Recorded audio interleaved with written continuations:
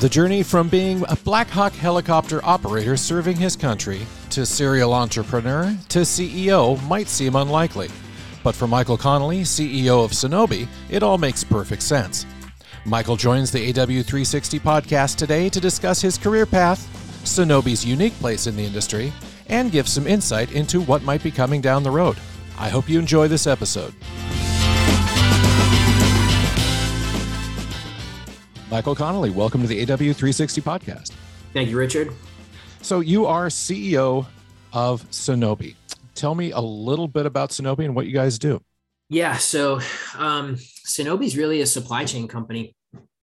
We started back in 2012, 2013, and we started and were sort of the pioneers of a technology now is pretty much table stakes, which is header bidding.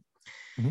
And we started that really in partnership with MediaMath in a goal to try and get more inventory into the auction. So historically, all of the inventory was kind of relegated to, remnant inventory, and it would go through this waterfall system inside of an ad server. And we thought, well, if we could horizontally integrate with that ad server, we could compete all the way up the chain, maybe even to the first impression. So from there, we were able to grow, very quickly. And I would say since then have been on a, journey of how to be, the best supply chain company in the industry with all the twists and turns that have occurred since then. And ultimately, I'd say that's our sweet spot, which is technology innovation around the supply chain of the ecosystem. So if the industry was, about sort of delivering packages, we're the FedEx truck that brings it to the door.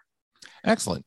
And so that's roughly 10 years. What sort of changes have you seen in your evolution from 2012, 2013 to today? Yeah. Wow. I'd say there's probably three really big ones. The first one would be header bidding becoming table stakes and sort of what that meant. So every SSP that had a demand side marketplace tried to go from the tag and ad server to tag on page. And that really created a variety of challenges for the publisher. Who should I partner with? How do I manage all of these partners? So there was an evolution towards sort of an open source wrapper that managed all of these relationships. So for us, we used to work, all by our lonesome with the publisher and the header. And then suddenly there were other partners there. And then there was an open source project like Prebid and some others that started at the time that you would have to integrate with or organize through. So that sort of changed things from a product perspective, and of course, how you would go to market and how you would serve the publisher. That would probably be one of the big changes early on. Another big change is, I think, the shift to the demand side from supply path optimization. So what we've seen now, where typically the publisher or the other partners on the supply side would more dictate how supply partners would access demand. What we're seeing now is more of the demand side sort of deciding what supply path the advertiser is going to use. And I think from that perspective, it certainly requires the supply chain company to straddle both the product needs and the needs of the supply side. And then of course the product needs of the demand side in order to figure out which supply partner is the most efficient path. So that sort of changed, I think, the customer base a little bit, where you think of DSPs more like agencies in a way that have product needs and need to be served as a high priority client. And then I think the third category of change would be all the disruption we've seen around the tools we use to target consumers on the open web with Google's browser policies around cookie changes, third-party cookies to be specific. So if I mentioned, we're the truck that delivers the package in the last mile. Well, the trucks that we use are kind of leased from Google in that they're they control the browser policy, the third-party cookie. And in the United States, Chrome being the dominant web browser, this is a massive impact. So this idea of, how stable is the supply chain if it's completely made up of third-party cookies? has been, call it the latest change. So I'd say those would be the three big, massive categories that we've had to adjust to over the years. Excellent. And so Sonobe recently acquired Amply. What was behind that? What did Amply provide that you at Sonobe really thought you would love to integrate? And how does that sort of further Sonobe's value proposition in the marketplace? Yeah, I think so. It's probably a reaction to the last two things I mentioned, which is the shift to the DSP side. Mm-hmm. And the concern about the stabilization of the supply chain. So with those two lenses, I'll kind of give you the thesis around Amply. So Amply is a push notification platform. So ultimately what it does for both its owned and operated properties and third-party publishers is it provides a subscription service. So when a consumer arrives at a publisher's site, they're able to subscribe to that content, and then they can receive notifications about that content to come back and consume more content similar to that. They can receive notifications that are driving them to other content, and they can receive notifications that are advertorial in nature. So that push notification platform had over 130 million subscribers. And along with those subscribers came, very stable subscription IDs. So I think for two reasons, we really like this platform. One, it gave us a channel. If you think about advertising channels like display, video, mobile app, and CTV, there's an additional channel that we believe is scaling, and that's around these one-to-one conversations with consumers. So push notifications. So we believe that, that channel could be a new and valuable way for publishers to monetize their inventory and give advertisers a new and exciting way to reach their consumer base. So for that reason, we really liked the way it connected our DSP partnerships with our publishers. And then the second reason is it creates more stabilization inside of the supply chain. Now, 120, 130 million users, it's not going to solve the problem of third-party cookies completely. But I think, our approach at Sonobe has been one of a portfolio approach where you certainly are going to have some third-party cookies in there. You're going to have a lot of the identity providers like LiveRamp, Identity Link, Brightpool, and others. But then there's a first-party relationship that we wanted to introduce with the consumer in that portfolio to stabilize the supply chain. So although our supply chain is not completely comprised of first-party relationships with consumers, certainly a big chunk of it is now with the Amply acquisition. So for those reasons, we thought it made a lot of sense. And fair to say that the acquisition itself has helped Sonobe future-proof for their presence in the marketplace. Yeah, I think that's right. And there's a lot of questions. And of course, anyone who's raised any money, gone through any process around acquisition over the last 2 years has been asked, what are you going to do when third-party cookies go away? Now, we're not entirely sure they will. And certainly a likely outcome could be that Google has them remain in some form or fashion. But there is a big question about the uncertainty of what's going to happen with third-party cookies. So for us, just sort of creating an anchor within our supply chain that simply wasn't third-party cookies was a big step towards answering that question kind of emphatically for our company and for anyone in the future that may ask. Great segue into my next question. So with all of this uncertainty, what do you see the industry looking like 5-10 years down the road?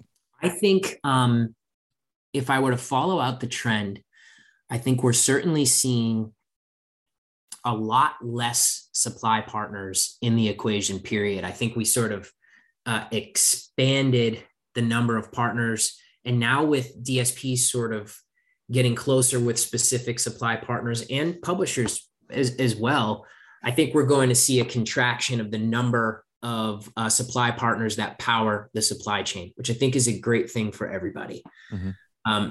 The second thing I think we're going to see is a much more distributed reliance on third-party IDs like cookies and things of that nature, and a flight towards a much closer relationship with the consumer. And I think supply chains and publishers that have, if you were to think about a sort of a closeness, the ones that are closer to a first party relationship with the consumer are going to benefit from all of the different data privacy laws that are coming around, because you can only operate within these data privacy changes is if you have the ability to ask the consumer to comply. And if you're kind of downstream of that, you're at the mercy of whatever's upstream of you. And I think the trend we're going to see is a much closer relationship with the consumer, even at the supply chain level, much better, stable IDs, and a lot fewer supply partners that are powering the ecosystem.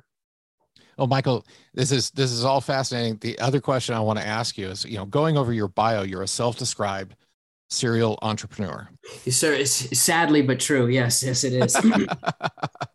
But you also, once upon a time, were a Black Hawk helicopter operator. I got to know, how does one go from Black Hawk helicopter operator to serial entrepreneur to where you are today? That's a fascinating journey to me. Wow. Yeah. Wow. When I look back at it, it certainly is. I think for me, growing up as a kid with limited resources in Massachusetts, I wanted to, I desperately wanted to carve my own path. And if you think of, if you were to ask me at 10 years old, what do you want to be? I want to be exactly what I am right now. But the path to get here was certainly a complicated one. And I think the first step was, building a foundation of education, and sort of building a foundation of capabilities that could put me in a position to have an impact as an entrepreneur. So in college, my gateway to even affording college was joining the military. So I initially joined the military as an enlisted soldier and got a green to gold scholarship, became an officer, and they sent me to school and paid for it, which was fantastic. And then at the end of that period, I owed the military some time, and I love this country and everything it's done for me, and certainly was all too happy to serve it. And fortunately, I was assessed into the aviation program, and this is circa 2003, 2004. So gainfully employed at the time in terms of combat operations around the world that were in need of those types of services. So spent a lot of time, in my 20s, learning a lot about leadership and a lot about myself. When my time was up, it was time to take everything I'd done and kind of take a shot at going out on my own, which, was the plan all along. I just had a different sort of journey to get there. And I think as an entrepreneur, you look at a lot of different things, opportunity, where can you have the biggest impact? And, for me, we started this software company. It were a lot of twists and turns in starting it. And ultimately I would say Sonobi as a company that it today was certainly not the original idea. But I think what I've learned as an entrepreneur is these things, they twist and grow over time. And the key, it's a little bit like cave diving, right? You start and say, okay, I'm going to go through these series of caves to get out. But you don't really know until you get in there. And that's the entrepreneurial part. And no plan survives first contact with the enemy. So we just kind of, sorted it out and became what we are today. But I think there's a lot of analogies to answer your question more specifically about aviation and ad tech. We used to play this game called I'm a Little Drop of Fuel. How do I get from the fuel system up to the rotor blade? So it forced you to learn the systems of the aircraft. There's very few people that can draw how an impression gets from, a creative studio to a publisher's page. And I think we at Sonobi and my co-founder, Justin, who's also was in my flight school class, we really pride ourselves on understanding that. And I think the only way you can innovate and create a product like header bidding is if you really understand the systems and the capabilities of it, because then you can really innovate. So I think there's a lot of analogies to kind of being technical and sort of systems engineering mindset from aviation that relates to ad tech, because ad tech's very hard from a technology stack perspective. It's a very complicated thing to engineer and to scale. So I could go on for an hour about that exact question, but I would say, just a lot of that training was very useful to me. That was absolutely an amazing answer. Thank you for that. Michael, if people want to find out more about Sonobi, where should they go? Yeah, you can check us out. Sonobe.com.